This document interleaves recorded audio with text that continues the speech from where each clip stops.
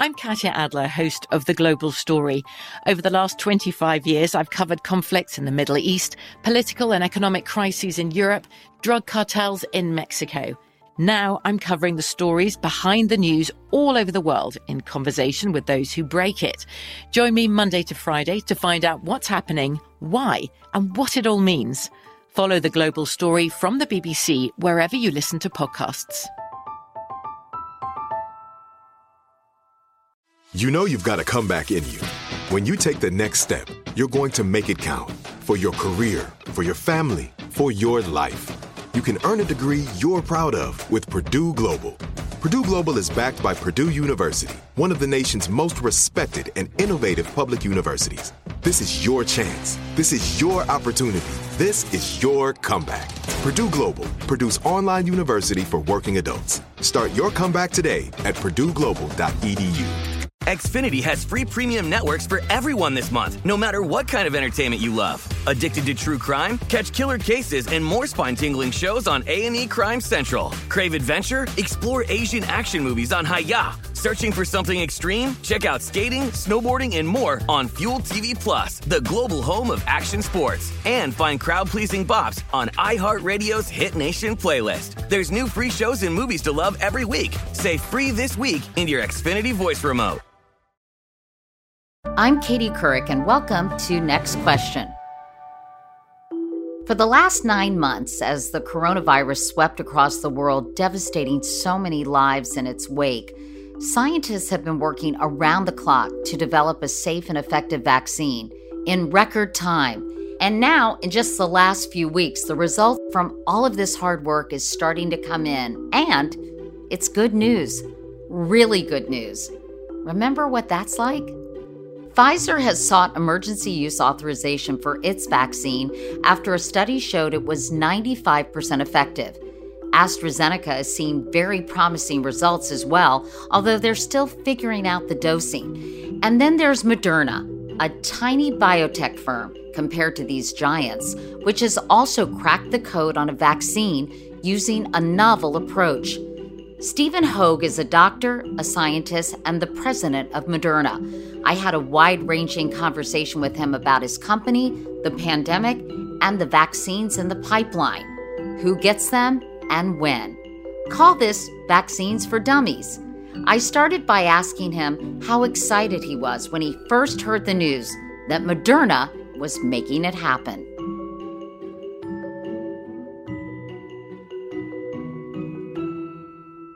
Dr. Hoge, last week, Moderna announced it had developed a vaccine that was 94.5% effective. What went through your head when you heard the news? Well, I had the privilege of actually hearing it live from the Independent Data and Safety Monitoring Board. It's called a DSMB. So you're called into a virtual room with 8 or 9 senior academics, real leaders in their field, and they start reading out the results to you. And the first bit was a little bit of the procedure. And the second, they started calling out the case numbers. And they said that of the 95 cases, 90 cases were on placebo. And I'll have to admit, I went ear to ear with a grin and almost didn't hear anything else for the next 2 minutes. It was this feeling of incredible relief. We've been working really hard for a year, but for many years on this technology. And it's just this feeling of, oh my goodness, it hasn't all been for nothing. There is going to be a vaccine that's available. It quickly passed. Within about a minute or two, it turned into this dread of the work we have ahead to manufacture and distribute hundreds of millions of doses of the vaccine. But it was a really wonderful day last Sunday.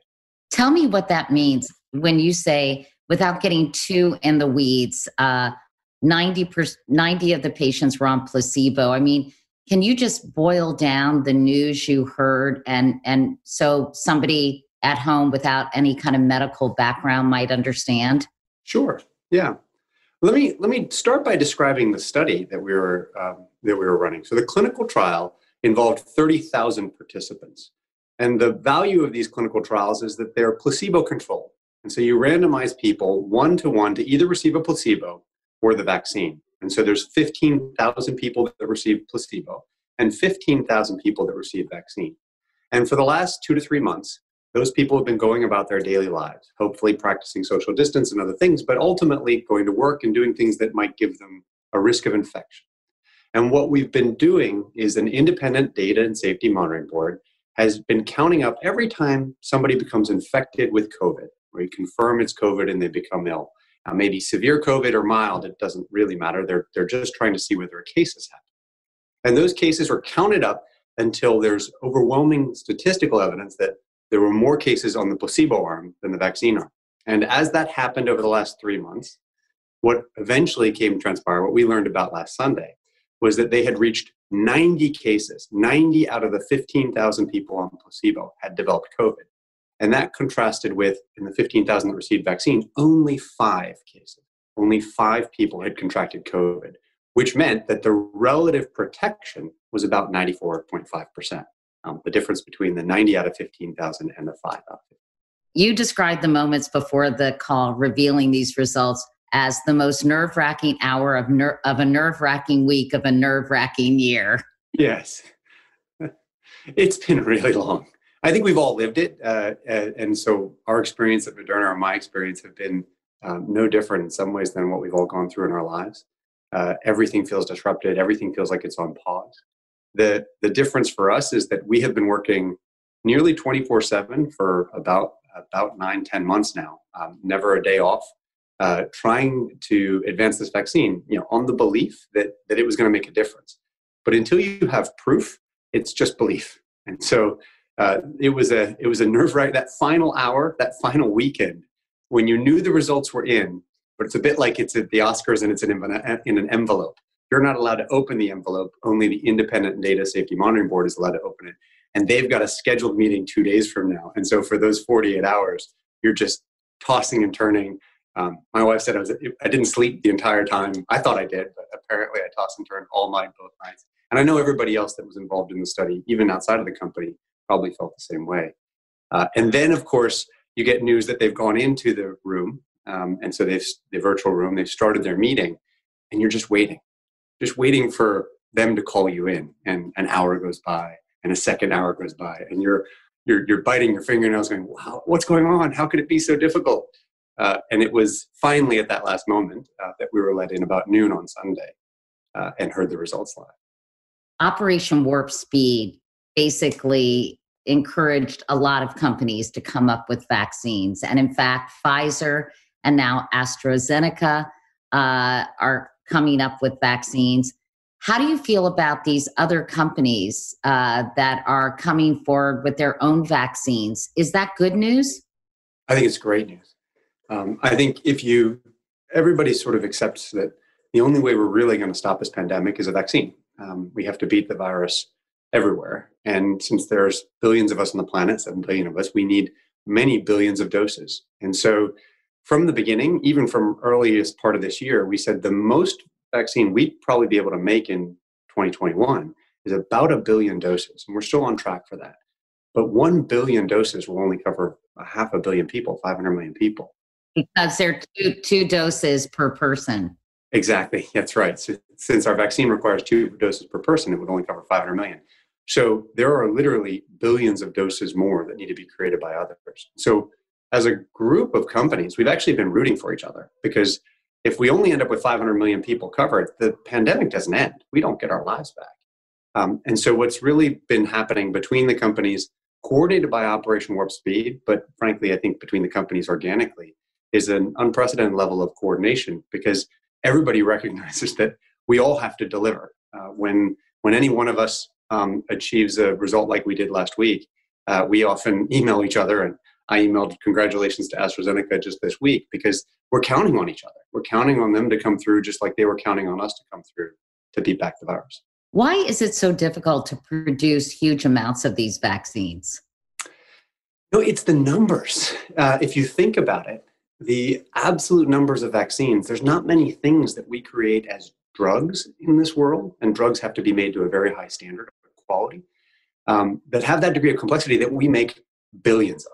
Right? We make lots of things that are smaller, but it's the complexity of making a medicine, making sure it's done to the highest quality standards and the highest degree of control, that adds the additional challenge. It's not just like trying to create something else that we might create billions of every year as a society. And so you have to invest in manufacturing. You have to invest in purpose-built manufacturing lines. You have to train people. They have to get extremely good. You can't get it right 95% of the time. It has to be multiple sigma. You have to be 99.999% right. And you have to establish quality systems around that allow you to measure it and control it and make sure that when somebody takes your vaccine, whether it's Moderna's or AstraZeneca's or Pfizer's, they can be sure it's a high-quality vaccine that's going to work for them. That process just takes time and money and effort from people. And even with the incredible financial resources that the US government has brought to bear, and many of the companies have brought to bear, it's still a huge lift. And there's still lots of potholes along the way that you have to plan for and get around. Let's talk about the technique that you and Pfizer use, something called messenger RNA. Mm-hmm. Tony Fauci tried to explain it to me. I think I got it, but I'm going to give you a chance. Can you explain for people who have an 8th grade understanding of science how this actually works? Sure. This is one, Katie, I might have to take a couple stabs at because I'm still working on explaining this to some of my family. After 10 years in the field, there's something a little bit counterintuitive about it, but let me try. So messenger RNA is a molecule that exists in all of our cells that is the instructions for making every protein in your body, every protein in life. And so it's just a set of instructions. It literally tells a cell what protein to make and how much of it to make. It's a very natural molecule. In fact, it's one of the oldest molecules in life. And what we do as a messenger RNA company is rather than giving you the protein, which is what most vaccines do. If you think about a flu vaccine, you'll grow up the protein in eggs or something like that. You'll purify it. You'll then administer it, and the body will have an immune response to that protein. So it'll learn how to fight against the virus that has that protein. What messenger RNA is it's just the instructions for the body to make that protein itself. It sort of works with your body, not on your body. It provides the instructions to your immune system so they can make copies of the protein as if they'd encountered the virus, as if SARS-CoV-2 had snuck in, but actually it hadn't. They just got one piece of instructions, one part of the virus that they then make copies of that protein and then learn how to defend against it, in this case, the spike protein. So that's triggers, probably too complicated. I am getting it. So it triggers the immune response in both cases, but in this case, you're not injecting the body with a version of the virus. You're simply instructing the cells how to deal with the virus if in fact it happens. That's right. That's exactly right. And the big difference is, do you inject a virus or a broken piece of the virus, or do you just inject the instructions for what the virus looks like, if you will, a wanted poster that then the immune system gets to learn on and train on. And when it encounters the virus, it's not naive. Your immune system knows what it's looking for, says, oh, I've seen this wanted poster before, and I'm now going to be able to protect against it. So this is the method that Moderna and Pfizer used, but AstraZeneca's is more old school? It is. It's more the traditional way.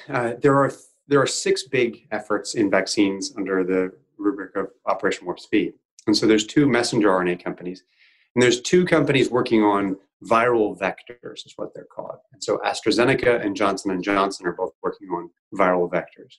What this means is you take another virus, in the case of AstraZeneca, it's a chimpanzee virus, and you cause that virus to make a copy of one of the proteins on the SARS-CoV-2 virus. And so it kind of makes a mimic.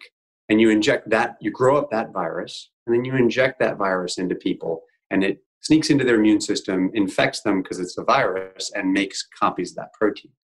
That technology, using engineered viruses, has been around a bit longer. The longest in the tooth technology is actually something called recombinant proteins. And the last couple of companies, so Sanofi and a company called Novavax, are working on recombinant protein approaches. That's where, similar to what you're used to with your flu vaccine, you grow up the protein in a culture, or in the case of flu, it's in eggs, and you purify that protein out from the surface of the virus, and then you inject that piece of the virus into the body to generate an immune response. Knowing that you may have a vested interest, Dr. Hogue, is there any approach that is preferable over the others? Well, I'll confess I'm 10 years in to a story believing messenger RNA was going to be the best approach. So I'm not 100% objective, but I am a scientist as well. And I think they all have pluses and minuses. One of the advantages of messenger RNA that we've always thought is being brought to bear right now is the fact that it's so versatile. The fact that it's really just information. It's more of a digital technology where we can use our systems, our manufacturing systems for any vaccine, has allowed us to go incredibly fast. And I think that proof is in the pudding in the sense that both Pfizer and Moderna, two messenger RNA approaches, have been first to be able to produce phase 3 results, despite these being new technologies, and hopefully are going to be able to distribute millions of doses this year. Being objective, I think the other approach that is the most established is the recombinant protein approaches. So the approach being taken by Sanofi and Novavax, where you make the protein, you purify it using pretty traditional approaches, and then you inject it into the arm directly. And that's a approach that's got many decades of experience and ultimately works well within the infrastructure for vaccine distribution that already exists out there because it's decades old. And so if you were to sort of pick on the extremes, the fast and new, and hopefully in the long term, I believe, quite positively disruptive would be messenger RNA, and the more established and precedented recombinant protein are probably the most known. The adenoviral vector approaches being taken by AstraZeneca and Johnson & Johnson are all equally valid. There's not really the same history as a recombinant protein, and they're not quite as fast and simple as messenger RNA, but we'll be very grateful if they're able to deliver billions of doses and help stop the pandemic. And so I'm rooting for all of them. And frankly, I would take any of them. I hope to get a Moderna vaccine personally, selfishly, but I would feel comfortable based on the data that I'm seeing out of phase 3 receiving anything. When we come back, more with Moderna President Dr. Stephen Hoge.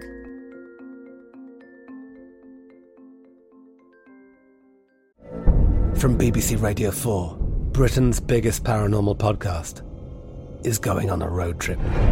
I thought in that moment, oh my God, we've summoned something from this board. This is Uncanny USA. He says, somebody's in the house, and I screamed. Listen to Uncanny USA wherever you get your BBC podcasts, if you dare.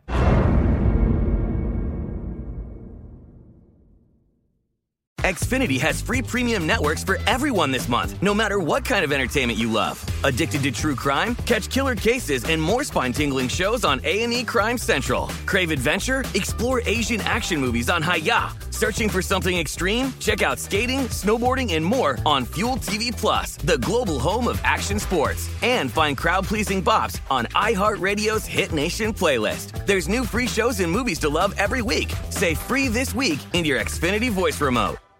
If a new house is on your wish list in the next 5 years, grow your savings faster and experience your dreams with an Ohio Homebuyer Plus account from Kemba Financial Credit Union. A savings account specifically designed to save for a new home, where you can earn 7% APY, a $500 matching bonus, and a $1,500 mortgage closing cost credit. Learn more at Kemba.org. Offer expires March 31st, 2025. APY equals annual percentage yield. Restrictions apply. NMLS 292230. Equal housing lender. Federally insured by NCUA.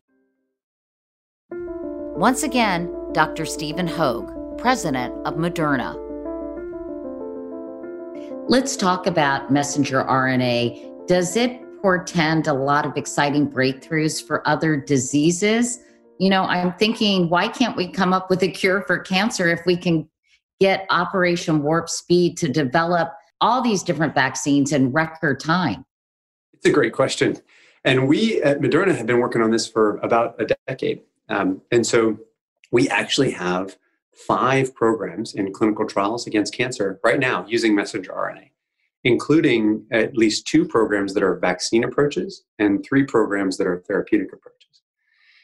Those are in earlier stages of development, and so they're phase 1 and phase 2 studies. And we're still proving the potential of the technology there. But we have approaches in other therapeutic areas as well, rare diseases and autoimmune diseases. And we do think ultimately this technology will change the way people make medicine in the future.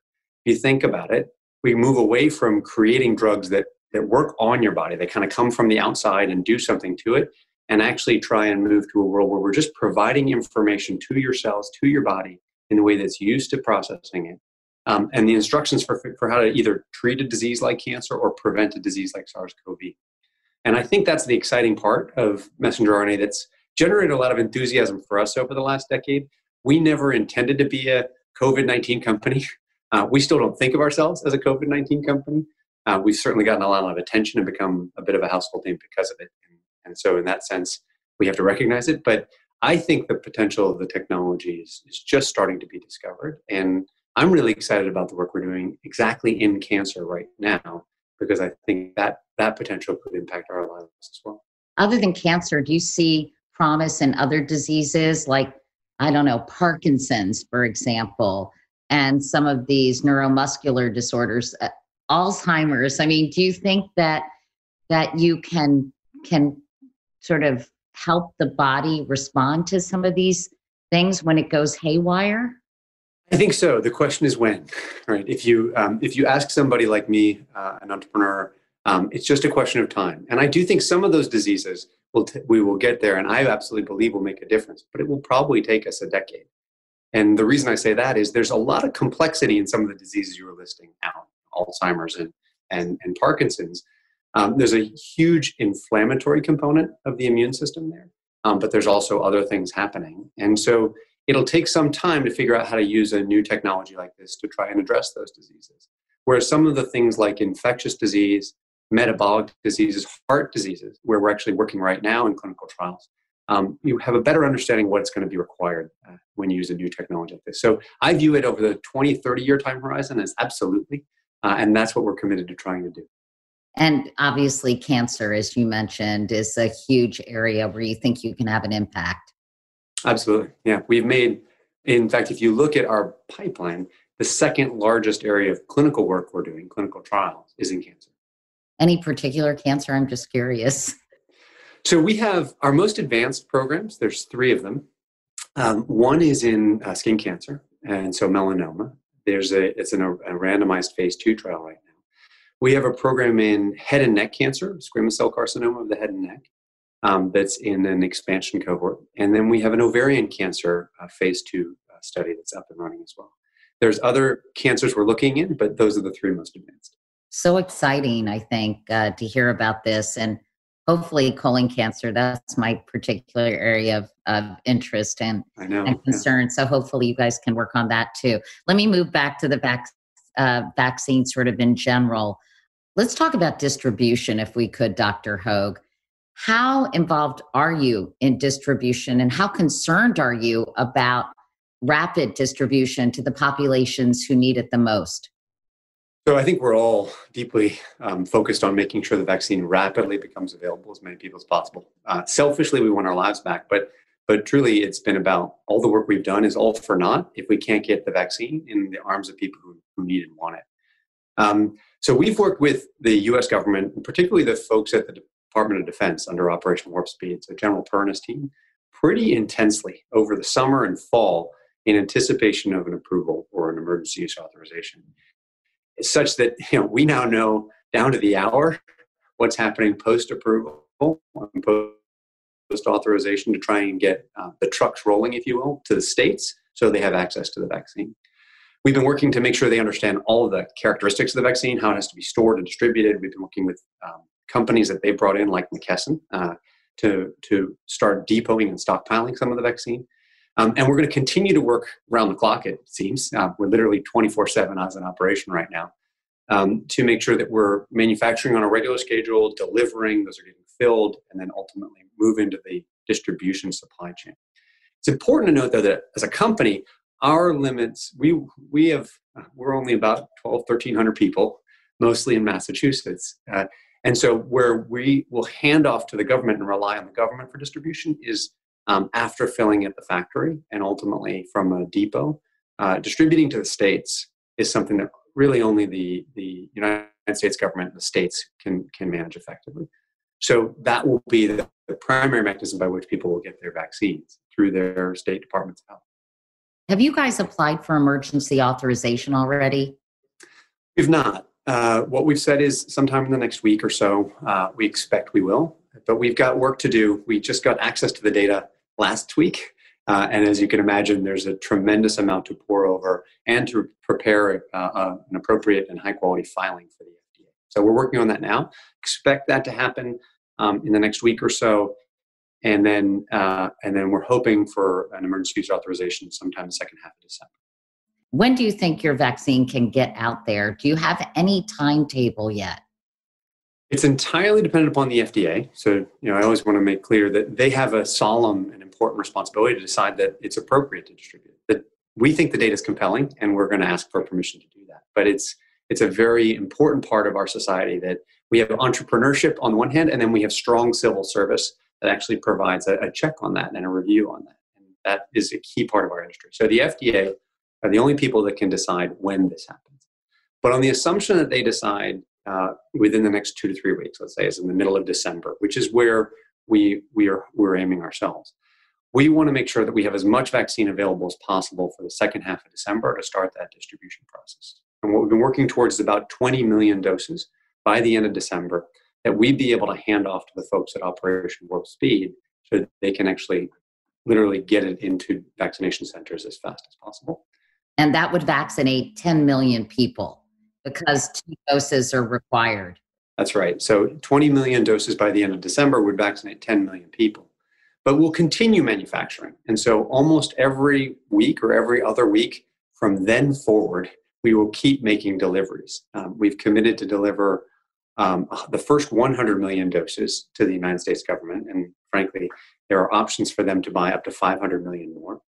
And so that first 100 million doses will be delivering, on a straight schedule through January and February, and then perhaps continuing through March, April, and May, depending upon whether there's a need. Who will get the vaccine first? Do you know, Dr. Hogue? I don't. It really is up to the CDC and their advisory committee on immunization practices. At the end of the day, the federal government has delegated to them the responsibility of figuring out who gets it first. It's fair to say, though, that the CDC will just issue guidelines. What will really happen is Operation Warp Speed will distribute our 20 million doses in December to the states in proportion to their jurisdictions. And then the individual states will look at the CDC guidelines, look at what's happening in their communities, and decide the best place to deploy. I think if everything goes to the CDC guidelines, it's pretty clear that the healthcare providers, those frontline healthcare workers that we need to keep safe during the pandemic so that we can keep caring for people when they become ill, they're going to be the first folks vaccinated. And there may be up to 20 million of them across the country. Those include people who need to work in nursing homes and hospitals and primary care clinics. And that's not just to make sure that they're protected from COVID for COVID's sake, but to make sure that they're able to do all the other important things to protect people who are having heart attacks or pneumonia or all the other things that happen in our day-to-day lives, and that they're not out sick during this important time. Then I think you move to critical infrastructure, so frontline workers, people who work in food security, people who work in government, firefighters, police, first responders, and then ultimately to those that are at the highest risk of severe COVID-19. So those over the age of 65 or those who have comorbid conditions. And I think that's where the CDC's recommendations will come out. Certainly based on the conversations, that's what it seems like will be the guidance. What about children, school-age children? Will school-age children be vaccinated? I hope so. I got to tell you, as a parent who's been doing virtual school for most of the fall and expect to do it for a good part of the next year, I feel deeply the need to get our kids back in school, make sure that teachers are safe and get our kids back in school. And so as a company, Moderna, just like some of the other companies, have begun the work of showing the vaccine is safe and effective in children. That starts with adolescents, so those 12 and up, and then you move into the 5 to 12-year-old school-age kids. And those studies are actually starting in the coming weeks with us and others. The goal of those will be that by, let's say, the end of this school year, there'd be data to show the vaccine is safe and effective, the right dose to give to children. And ultimately, we all want to make sure that everybody who's a school-age child could receive a vaccine before next school year so that we could start in September of 2021, the normal school year, soccer games on Saturdays and everything that we've come to miss. So will kids be part of another clinical trial because they weren't part of the initial ones, correct? That's correct. They weren't part of the initial ones, and that's appropriate. You want to make sure a vaccine is safe and effective in adults before you enroll a kid. There's obviously a whole bunch of extra considerations, including the fact that a child, is immunologically can be different, and so you want to make sure that there's a clear potential benefit to the vaccine before you give it to a child. So, children were not initially involved in the phase 3 trials, but they are rapidly getting tested in them right now. And those are much smaller trials. You do not need 30,000 people. It's more like a couple of thousand children, because really all you're looking for there is to make sure that there's nothing surprising in terms of safety or the dose level that you need in a child. And you're not looking for infections as a measure of efficacy. I know diversity in clinical trials is critically important, and there hasn't been nearly enough in the past. How were you able to ensure that you did have a diverse population? Well, the first thing is we had to recognize that initially it wasn't very diverse. And so we started our clinical trial at the very end of July. And by the end of August, about 1 month in, we'd recruited about half the trial, about 15,000 of the 30,000 people. But the population was unfortunately not very diverse. There was only 4 or 5% African American. There was around 10% those of Hispanic or Latinx descent. And it was clear that we were not going to have, while that might be okay by historical standards, it was not going to be enough to generate real confidence in the vaccine in those communities. And so we took a very difficult choice. The first week of September, we came out publicly and said, we're failing to meet our expectations. We need to look more like the country in terms of the ethnic makeup of our trial. And therefore, we're going to slow down our clinical trial. In the middle of a pandemic, in a bit of a race against the virus and maybe a friendly race against other companies, that was a pretty tough choice to make. But it was one that we thought was the right thing to do. The reason we slowed down is that we thought we need to go work with the 100 investigator sites across the country that we were working with. These are doctors' offices in local communities, and help them figure out how to reach out to those communities that are underrepresented, particularly the Black and Hispanic communities that were massively underrepresented in our study, and do everything we can to help work with them, build trust with those communities. You have to leave the door open. You have to work 3 times as hard in places where there is not trust. There's a huge trust deficit in those communities. We had to bring in new materials. We had to do training on bias. We did a whole range of things. We even engaged Dr. Fauci and the Surgeon General in outreach. We brought in other experts, and it was all focused on, let's do everything we can to try and invite those communities into the trial. We're really pleased to say that 6 or 8 weeks later, when we completed enrollment, we'd actually increased the ethnic and racial makeup of the study to be almost bang on to the United States. There was only 63% folks of white, non-Hispanic origin, or over 20% Hispanic or Latinx, which is obviously higher than you see in the country, and over 10% Black or African American, which is a little bit lower than you see in the country, but substantially better than we were. It gives us great pleasure to have accomplished that, but that's just the first step. We know that the data, therefore, will be sufficiently representative that people from those communities can have confidence the vaccine was evaluated, and if it's effective in them. And in fact, we announced that it looks terrific. The results look equally good in those populations. But that still requires us to work the next step to build trust with those communities to receive the vaccine. And there's a lot of vaccine hesitancy across the country, including in those communities, and we've got work to do there. The one source of optimism that I'll take from it is it did show that in the middle of a very difficult year on those sorts of issues, on race relations in particular, if you're willing to take the time, slow down, and work, can build trust. It's hard work, but you can do it. I think we were proudest of all of those 100 sites and those investigators. They're the real heroes there. And actually, they went back into communities that had not wanted to participate, tried harder, and built those relationships. So I take optimism from it. I'm optimistic by nature. But it does show that it requires more work, that if you're going to correct an inequity or an imbalance, you're going to have to do it with additional effort. It's not going to come just from equity or balance. And as you say, you still have a lot of work to do to convince the population writ large that people of color can trust the medical establishment, given the very checkered history with Tuskegee and operating on enslaved people. I mean, it's going to be a bit of a hill to climb, isn't it? It is. And the history here is horrible. And so this mistrust or this distrust is well placed based on a lot of that history. There's, and we're coming at this partnered with the federal government, through Operation Warp Speed, through NIH, coming forward and saying, hey, we're an exciting new biotechnology company partnered with the federal government here to help. You don't start in a place of immediate trust. The thing that we discovered was most important is that you have to work with those voices that are already trusted in the community, whether those are faith-based leaders or people that are just present in the community offering healthcare advice. There are voices there who can actually carry that message. And you have to make sure they understand and they have access to information. They make their own judgments about whether to recommend this or not. And those that do can then become quite powerful advocates to their communities. But you're not going to do it just by coming in and saying, hey, we're here to help. Because frankly, the history on that, as you just pointed to, Tuskegee and other instances, has been quite horrific. We'll be right back after this short break.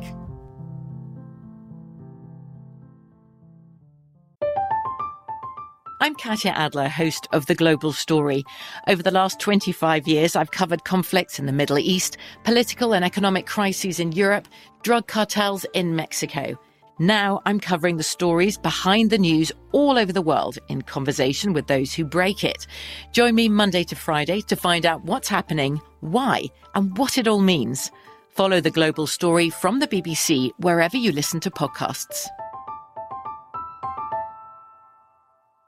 Xfinity has free premium networks for everyone this month, no matter what kind of entertainment you love. Addicted to true crime? Catch killer cases and more spine-tingling shows on A&E Crime Central. Crave adventure? Explore Asian action movies on Hi-YAH. Searching for something extreme? Check out skating, snowboarding, and more on Fuel TV Plus, the global home of action sports. And find crowd-pleasing bops on iHeartRadio's Hit Nation playlist. There's new free shows and movies to love every week. Say free this week in your Xfinity voice remote. If a new house is on your wish list in the next 5 years, grow your savings faster and experience your dreams with an Ohio Homebuyer Plus account from Kemba Financial Credit Union. A savings account specifically designed to save for a new home where you can earn 7% APY, a $500 matching bonus, and a $1,500 mortgage closing cost credit. Learn more at Kemba.org. Offer expires March 31st, 2025. APY equals annual percentage yield. Restrictions apply. NMLS 292230. Equal housing lender. Federally insured by NCUA. Let's talk about the storage requirements. Moderna and Pfizer's vaccines, Dr. Hogue, require special treatment, if you will. Cold temperatures for Moderna, subarctic temperatures for Pfizer, and outside those conditions, they have a limited shelf life. Does this give AstraZeneca's vaccine an edge because it doesn't have those requirements? It can be produced in mass quantities and can be shipped, and it's quite inexpensive. Are all those things pointing to a better situation for AstraZeneca? I'm grateful for the fact that AstraZeneca can make many more doses, and so yes, I think in some ways it is. There are differences. So if you look at our storage conditions, our vaccine can be stored in a standard freezer or refrigerator. It doesn't require any dry ice or special equipment. Most refrigeration comes with freezing, and the temperatures are the same as you'd have in your home fridge. So it's the kind of thing that exists in almost every pharmacy in this country, almost every doctor's office. We do need to be stored in the freezer part for up to 6 months, and we only last about a month, 30 days in the refrigerator. And that contrasts with AstraZeneca's, where you pointed to. I think they're currently the most amenable distribution, where they last 6 months in the refrigerator. Now, they still require refrigeration. And so you still need a piece of equipment that exists, again, much more broadly available. But there are not vaccines right now that are stable at just room temperature that can go into those non-cold chain logistics. So I think the reality of the AstraZeneca vaccine, the reason why I was so excited about the announcement this week, is that although the efficacy wasn't as strong, the average efficacy was 70% versus 95%. the potential for many more doses and for being the ability to distribute them into areas that maybe don't have freezers but do have refrigerators provides a real opportunity here. The cost of the vaccines, I mean, I think in general, cost does matter for sure. And the AstraZeneca vaccine can be made more cheaply, which is good. But it's important to note that the costs of these vaccines, whether you're talking about $5 or $20 is per dose, is a fraction of the costs that are being incurred just with things like testing, which we all seem to do on a regular basis, or any of the other interventions. And so they're quite reasonably inexpensive. One of the things that I think is exciting about vaccines is it's often said that next to clean water, nothing has done more for human health than vaccines, economically and socially in terms of value. But there is a focus on the difference between the £3 or the $5 and $20 of the prices. And in that sense, I do think it's good that there is a lower cost option in the AstraZeneca vaccine. So how much will the Moderna vaccine cost? So we've entered into agreements with governments. The government of the United States agreements, it's average price about $20 per dose. So the first doses are $15 to $16, and that's where we're selling it to. Almost all of the sales have been to governments, to be fair, because governments are in the best positions to distribute this. This is not something in the first half of next year during the pandemic phase that many of us are going to go to CVS and get, or Rite Aid or Walgreens and get. It's really going to come through your public health departments. So at $20 a dose, that's $40 for 2 doses, roughly. It's hopefully not a big barrier to broad adoption. In fact, we priced it that way with the U.S. government and sold it to the U.S. government on the principle that it would be given free to every American, regardless of their ability to pay. So we didn't try and maximize price or anything. We said we want to make sure this is given away. And the U.S. government has agreed that they will not charge anybody for those doses, regardless of your ability to pay. And so essentially the vaccine is going to be free to Americans. Every vaccine that's being created. Every vaccine purchased by Operation Warp Speed, including the Moderna vaccine and the AstraZeneca vaccine and the Pfizer vaccine, all of that will be free to Americans through the Warp Speed initiative. So, will I get to pick which vaccine I want? I don't think so. I don't know. That is one of the reality is that the Department of Health in your state may or may not want to engage in that kind of, letting people choose which one they'd like. I laugh only because every family member I have will be really upset if they don't receive the Moderna vaccine. But the truth is I got family all over the country, and I don't think it's going to be possible. And so you will receive a vaccine that's approved from the FDA, that's safe, and that's going to provide a benefit. The Department of Health in your state might make a determination to say that certain high-risk populations, we want to get a vaccine that's got a higher efficacy, like the Moderna vaccine with 95%. And if you're healthier, maybe we're going to give you one that has a lower efficacy because you don't need it as much. Some of those choices may happen in terms of how they allocate, but it'll really fall to the departments of health in the states to determine how to distribute it. I don't think it'll be a situation where consumers will get to decide until everybody's had a chance to get a vaccine from the federal government, and that may be next summer, at which point maybe people will have the ability to go to CVS and make their own buy. Let me go through quickly some questions from social media. How long will the immunity provided by the vaccines last? I'm optimistic that we're going to see immunity last more than a year. I think a year seems pretty safe at this point. We don't have a year's worth of follow-up, but we've got 6 months in some of our studies. And it looks like the early data shows that we're achieving levels of immunity in the blood that we think will be protective for at least a year. So you're going to have to get a shot like this or 2 shots every year potentially, like a flu shot? In the worst case scenario, you'd need a booster once a year like a flu shot. I think it's unlikely that that's going to be necessary. And the reason I say that is when you see vaccines that are this effective, 95% in our case, and it's really the Pfizer and Moderna vaccines that I'm talking about that are this effective. I think 70% for AstraZeneca is a little bit lower, but 95%, when you see vaccines that are 95% effective, that's kind of like your measles vaccine or some of the other tetanus vaccines that we're used to. You don't need to get those every year. You can go every 5 years, every 10 years, maybe even once in your life. And so when you see this kind of efficacy, protection, I think it augurs well. It bodes well for the fact that maybe you won't need one every year, maybe every 5 years, or maybe only when you end up, with waning immunity. You get a test to show that you have lower immunity in your blood, and you just get a booster maybe once every 5 or 10. Will the vaccine prevent spreading of the virus? So we don't know for sure yet, but there are hints that it will. And so we're optimistic that the vaccine will prevent infections. We know from the studies we've run that it prevents disease. And so that's probably the most important thing. If you never get sick, you never have symptoms, you never get hospitalized, it kind of moved through you and you never knew it was there, then maybe it doesn't matter as much. But the reason is that the studies that we're running, the endpoints that we were counting were when people got sick, because people could tell you they got sick. They could call you up and say, I'm not feeling well, and you could test them. And that's how we knew that those cases had happened. In order to figure out when somebody got sick but didn't have an infection, what's called asymptomatic infection, you actually have to test them at regular intervals over time. And so we're going to bring everybody back in on the study at 3 months and 6 months and 12 months and figure out if they became infected asymptomatically. But that takes time. And so we won't really get that data until the early part of next year. What are possible side effects from the vaccine?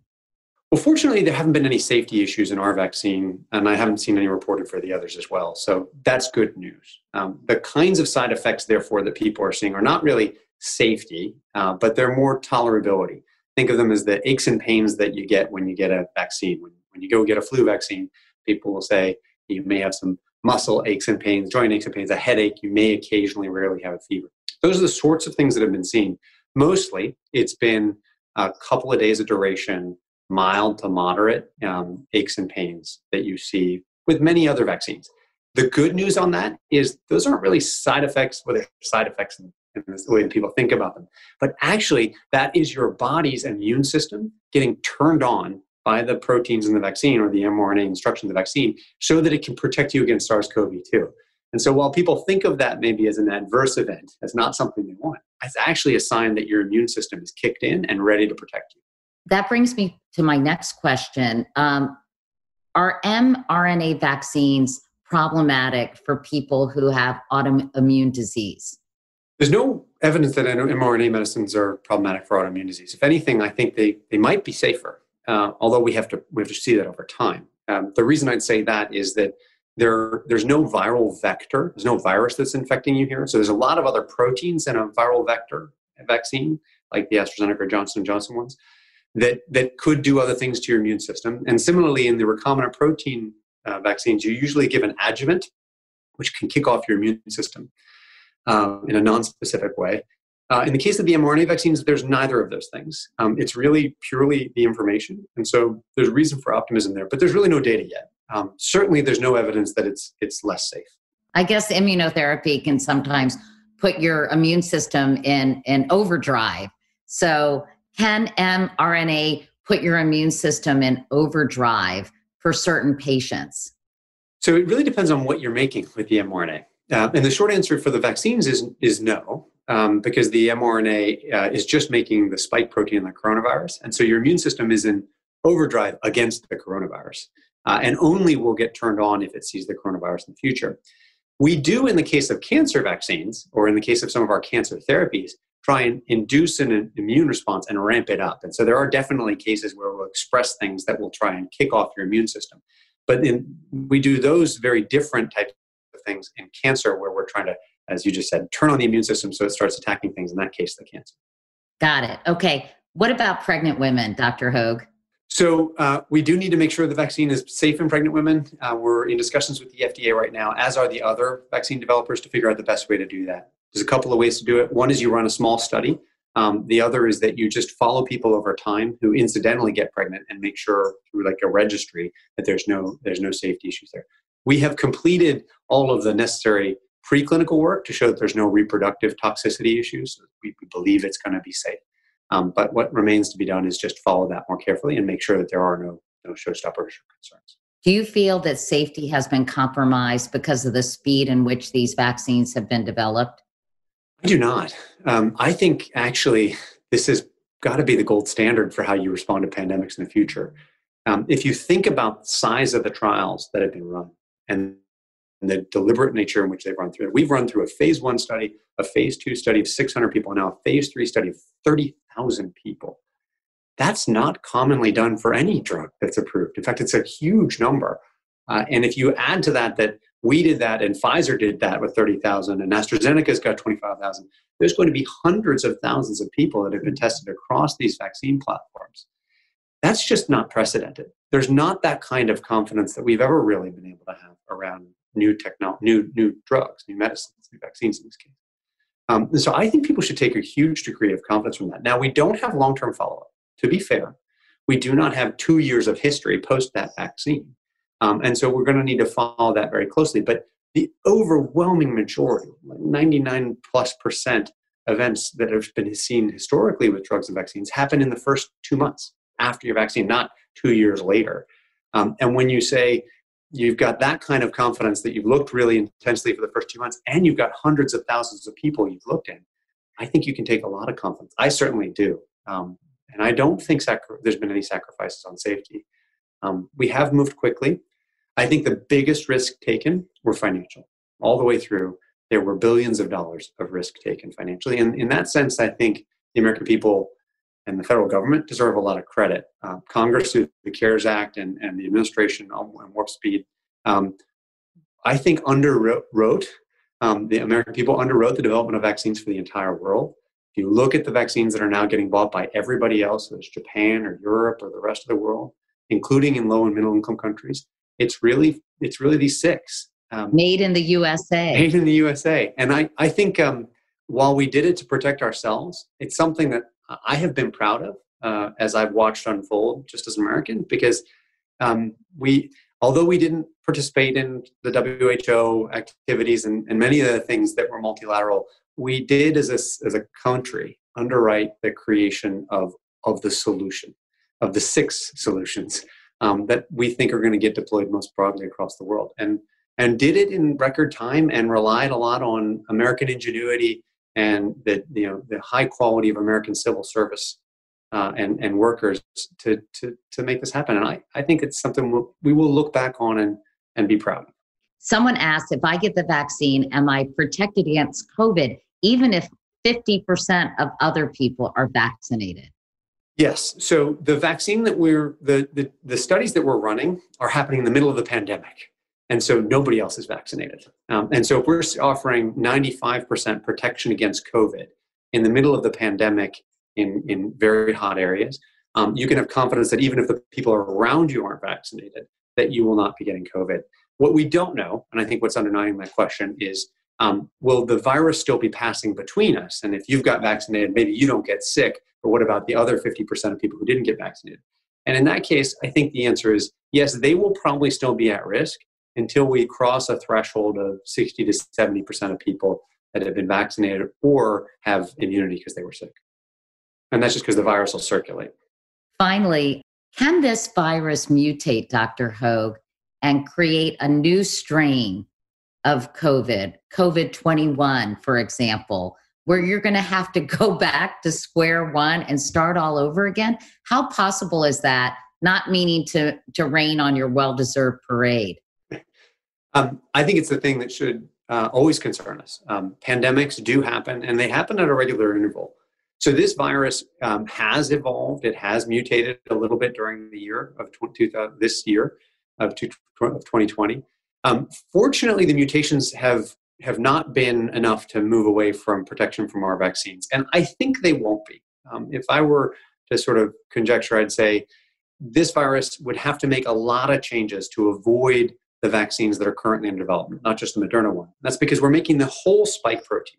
There are 1,700 amino acids, little pieces of protein on it. And evolution or mutation works one amino acid at a time. So if our immune system can recognize all 1,700, you can change a few of those amino acids. But you're really going to have to make whole-scale changes, hundreds of them, before it's unrecognizable to your immune system.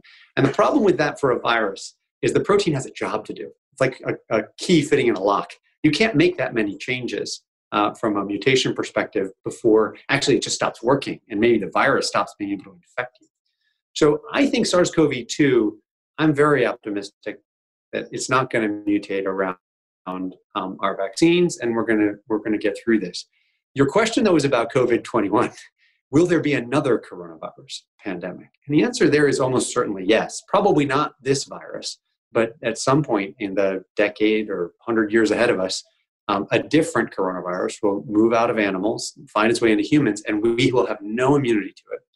And then we'll be racing again to beat it again. That is almost inevitable as well. But do you think the technology that you all have established will help create new vaccines in the future in a much more expedited way? I hope so. I really hope that becomes a long-lasting benefit of what we've been through in 2020, is that governments around the world, including the US, look at the technologies that were most useful and say, well, we did something epic, heroic. We did in 1 year the thing that nobody thought was possible. Now let's figure out how to do it in 6 months. Now let's figure out how we can respond more quickly in the next pandemic. But I think it will be technologies like messenger RNA that are going to be at the center of that, because at the end of the day, they're so flexible. And so I'm very optimistic that we will get better and better at being able to beat back pandemics with technology like messenger RNA and others, perhaps even therapeutics. Well, Dr. Hoge, Stephen Hoge, thank you so much. You were awesome. Really, thank you. I understood probably 94% of what you told me. I don't believe that for a second. I'm sure you got it all.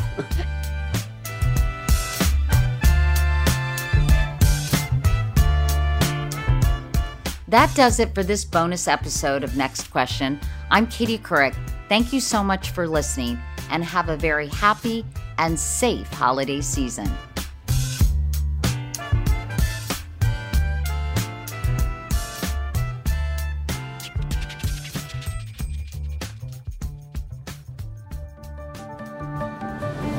Next Question with Katie Couric is a production of iHeartRadio and Katie Couric Media. The executive producers are Katie Couric, Courtney Litz, and Tyler Klang. The supervising producer is Lauren Hansen. Our show producer is Beth Ann Macaluso. The associate producers are Emily Pinto and Derek Clements. Editing by Derek Clements, Dylan Fagan, and Lowell Berlanti. Mixing by Dylan Fagan. Our researcher is Gabriel Loser. For more information on today's episode, go to katiecouric.com and follow us on Twitter and Instagram @KatieCouric. For more podcasts from iHeartRadio, visit the iHeartRadio app, Apple Podcasts, or wherever you listen to your favorite shows. I'm Katya Adler, host of The Global Story. Over the last 25 years, I've covered conflicts in the Middle East, political and economic crises in Europe, drug cartels in Mexico. Now I'm covering the stories behind the news all over the world in conversation with those who break it. Join me Monday to Friday to find out what's happening, why, and what it all means. Follow The Global Story from the BBC wherever you listen to podcasts. Xfinity has free premium networks for everyone this month, no matter what kind of entertainment you love. Addicted to true crime? Catch killer cases and more spine-tingling shows on A&E Crime Central. Crave adventure? Explore Asian action movies on Hi-YAH. Searching for something extreme? Check out skating, snowboarding, and more on Fuel TV Plus, the global home of action sports. And find crowd-pleasing bops on iHeartRadio's Hit Nation playlist. There's new free shows and movies to love every week. Say free this week in your Xfinity voice remote. If a new house is on your wish list in the next 5 years, grow your savings faster and experience your dreams with an Ohio Homebuyer Plus account from Kemba Financial Credit Union. A savings account specifically designed to save for a new home, where you can earn 7% APY, a $500 matching bonus, and a $1,500 mortgage closing cost credit. Learn more at Kemba.org. Offer expires March 31st, 2025. APY equals annual percentage yield. Restrictions apply. NMLS 292230. Equal housing lender. Federally insured by NCUA.